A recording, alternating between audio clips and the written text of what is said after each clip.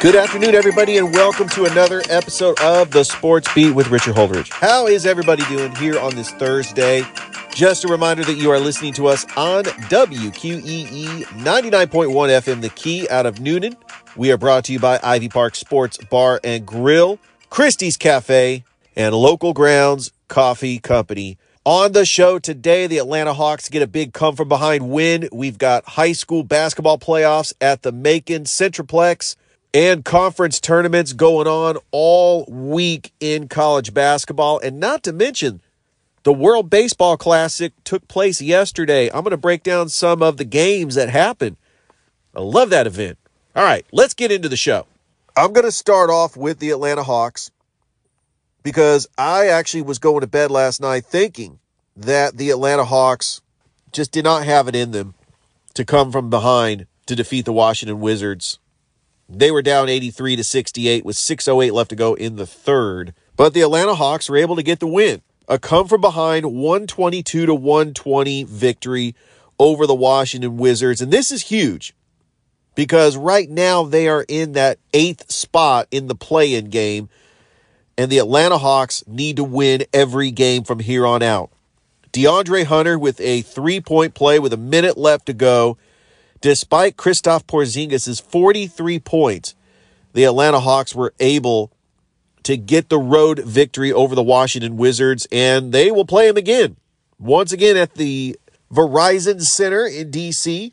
this Friday before they're back at home against the Boston Celtics at State Farm Arena this Saturday. This is crunch time for the Hawks. They're a game and a half behind the Miami Heat. That's the team they would face in the play-in game for the right to get the number 7 seed. So regardless, they're either going to play Milwaukee or Boston in the first round of the playoffs, and that's a bad matchup for the Atlanta Hawks. What they need to try to do is get the 5th seed where they're playing Cleveland in the first round. Other NBA scores, the Celtics had no problem with the Trailblazers, 115-93. Cleveland gets a road victory over Miami, 104-100. The New Orleans Pelicans, which are going to be without Zion Williamson for another couple of weeks, they defeat Kyrie and the Mavs at home, 113-106. The Bulls, this was the shocking upset of the night, getting the road victory over the Denver Nuggets, the number 1 team in the Western Conference. The Phoenix Suns, 132-101 over OKC, as Kevin Durant's home debut kind of spoiled by Devin Booker's 44 points. Are the Phoenix Suns the team to beat in the West? I think that if Kevin Durant, Devin Booker, and Chris Paul all play together, that they could beat anybody. Then you got the Clippers beating the Raptors 108-100. So here's the standings right now in the Western Conference. Now, the Memphis Grizzlies have lost 3 straight. Even though Ja Morant has been cleared of all criminal charges, he's still going to be out for a couple more games. And the Memphis Grizzlies are now tied for the number 2 seed with the Sacramento Kings. Now, I don't think the Kings are going to do much in the playoffs, but the Denver Nuggets have been the best team all year. They have an incredible 30-5 home record. And if they get home court, Denver's going to be a tough out. They're going to be a hard team to stop because of their incredible home court. And Nikola Jokic, he is a 2-time MVP. What's missing is a ring. Also, Jamal Murray had an incredible playoffs a couple years ago. A healthy Jamal Murray, he's got the experience in the playoffs as well. But can the Phoenix Suns, right now the number 4 seed, they're only 9 games out of first, can they get the number 2 seed? I think it would set up for a collision course between Phoenix and Denver in the Western Conference Finals. I'm not a believer in the Clippers, even though they've won 2 straight. And even though the Lakers are in the play-in game right now as we speak, they would play New Orleans for the number 8 seed. They still got to win 2 games just to get the number 8 seed, and the Lakers would face Denver in the first round. But there is a possible chance, and I would love to see this because this was my favorite rivalry in the early 2000s. There's a chance that we could see the Lakers and the Kings in the first round of the NBA playoffs. Wouldn't that be something special? Over in the East, Milwaukee's got the 2-game lead over the Celtics. You got Philly in third place. Cleveland, still a very surprised team, 42-26. I can't believe they were able to get all these players to play well together. And I think that Bernie Bickerstaff has got to be Coach of the Year, especially with Cleveland's record, 42-26. Doing it without LeBron. We thought that this franchise was going to tank after LeBron left, but they've done pretty good. The Knicks, and then you got Brooklyn, still hanging on. Brooklyn is still going to be competitive because they have all those pieces from trading away Kyrie and KD. So they're going to be competitive at times, and they still have Ben Simmons. I think that Ben Simmons has something to prove. And then the teams in the play-in games would be Miami and Atlanta, then Toronto and Washington. I started the show talking about the NBA. Let's talk about high school basketball last night in Macon. It started at 1 o'clock with the girls' Class A Division II state championship. Clinch County, the Panthers, getting the 45-42 victory over Lake Oconee Academy. So congratulations to Clinch County winning a state title. Over in the Class A Division II boys, we had Wilkinson County defeat Charlton County 40-36. And then in the girls' Class 4A state championship, Griffin gets the victory over Baldwin 51-47. Congratulations to the Griffin Bears. And then the nightcap, even though the Fayette County Tigers had an incredible season, I'm very familiar with them, being a team up in Fayetteville, Georgia. Part of this radio station covers some of the teams in their conference to include Whitewater, Stars Mill, Trinity Christian, LaGrange, and Troup County. But Fayette County, they fall in the championship game to Pace Academy, the private school out of North Metro Atlanta off Pace's Ferry.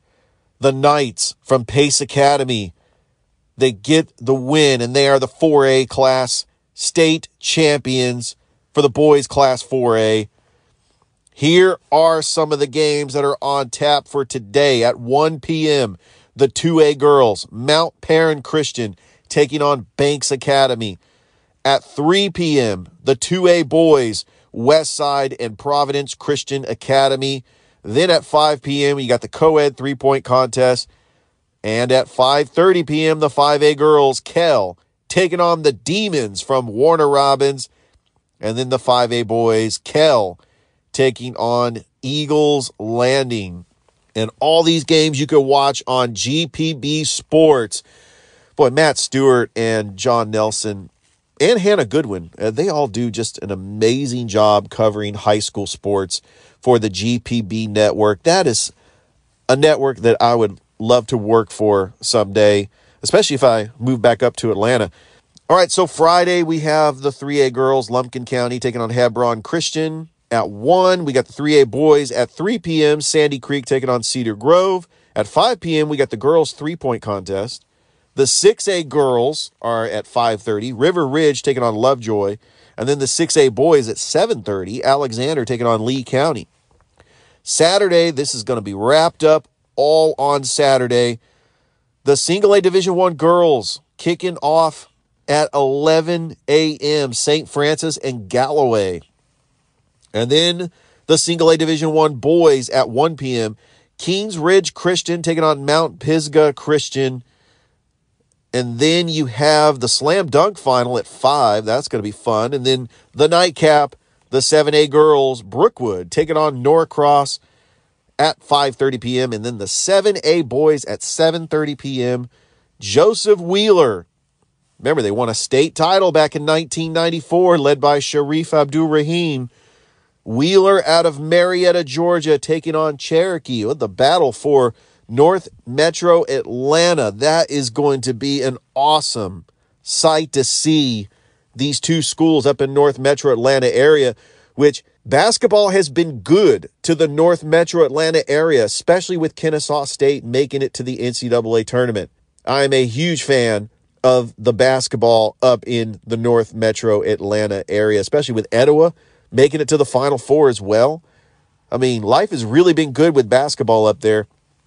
And there is a strong talent pool of great basketball players that come out of the North Metro Atlanta area. So that is high school basketball. Now let's go to the conference tournaments in college basketball. Well, Georgia Tech's season has come to an end. Last night in the second round of the ACC tournament, they lose to Pitt 89-81, and they finish the regular season with a 15-8 overall record. And I believe that head coach Josh Pastner has coached his last game for the Yellow Jackets. Then you have the Georgia Bulldogs falling to LSU 72-67 in the first round of the SEC tournament. Georgia finishes the year 16-6, even though they improved their wins by 10, and head coach Mike White got them off to that hot start. The expectations are still not where they need to be, which now I'm going to come out and say it. With Georgia Tech and Georgia both being eliminated in their conference tournaments, Kennesaw State is the best college basketball team in Georgia right now. They are the only team in Georgia that we can rally around and root for in this NCAA tournament. And I think that they are miles ahead of Georgia Tech as far as recruiting goes. And they are almost up to the point of Georgia, even though they play in the SEC. But Kennesaw State, they are the gold standard. And I believe their head coach, Amir Abdur-Rahim, the brother of Sharif Abdur-Rahim, is going to get a head coaching job somewhere. Well, it looks like Jim Boeheim is stepping down as the head basketball coach at Syracuse after leaving for 47 years of experience. He led the Orangemen to 35 trips to the NCAA tournament and winning the 2003 national championship. Remember that team with Carmelo Anthony? Oh, that was a fun team. And then Syracuse even made it to the Final Four as a number 11 seed. I mean, so he has been just one of the greatest college basketball coaches of all time. And now we're losing a lot of coaches in that era. With Coach K leaving Duke last year, you got Roy Williams leaving North Carolina, now Jim Boeheim leading Syracuse. Yeah, we're going to miss out on seeing all these legendary coaches. But you got a lot of up-and-coming coaches coming through in college basketball as well. Hey, we got World Baseball Classic going on. And right now, the Netherlands is off to a hot 2-0 start in their pool. As in Pool A, the Netherlands defeat Panama 3-1. They are now 2-0. Panama did get their first victory over Chinese Taipei in the World Baseball Classic. And Australia beating Korea 8-7. Here's what's going on right now. As we speak, Japan is leading China 4-1 in the bottom of the 8th inning in Pool B. And then Italy is leading Cuba in the bottom of the 7th, 2-1.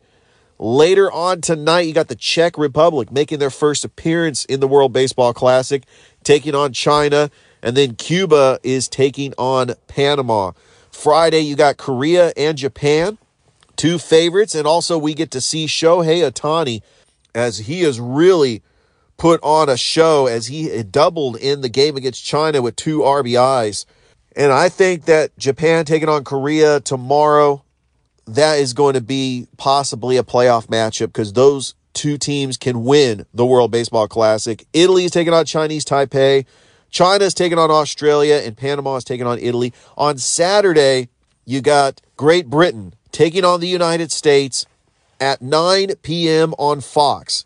That is Saturday night. I'm excited about seeing this United States team in the World Baseball Classic because I look at their lineup. This is the projected lineup for the United States.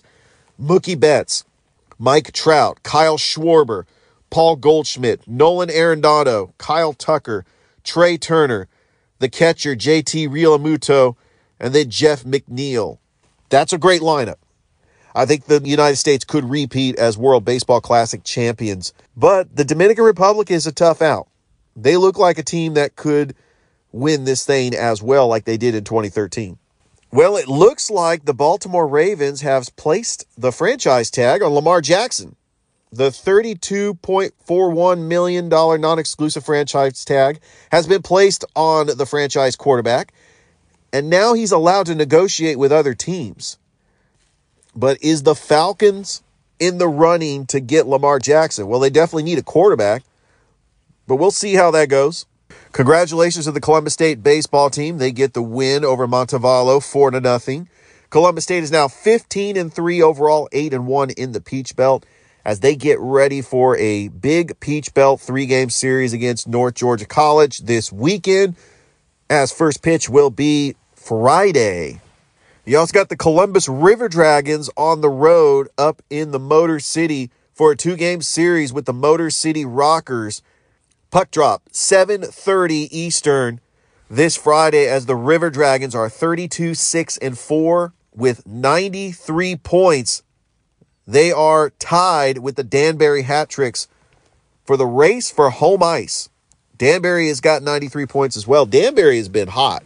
The River Dragons need to start getting some sweeps from these teams. The Motor City Rockers are in third place in the Continental with 69 points.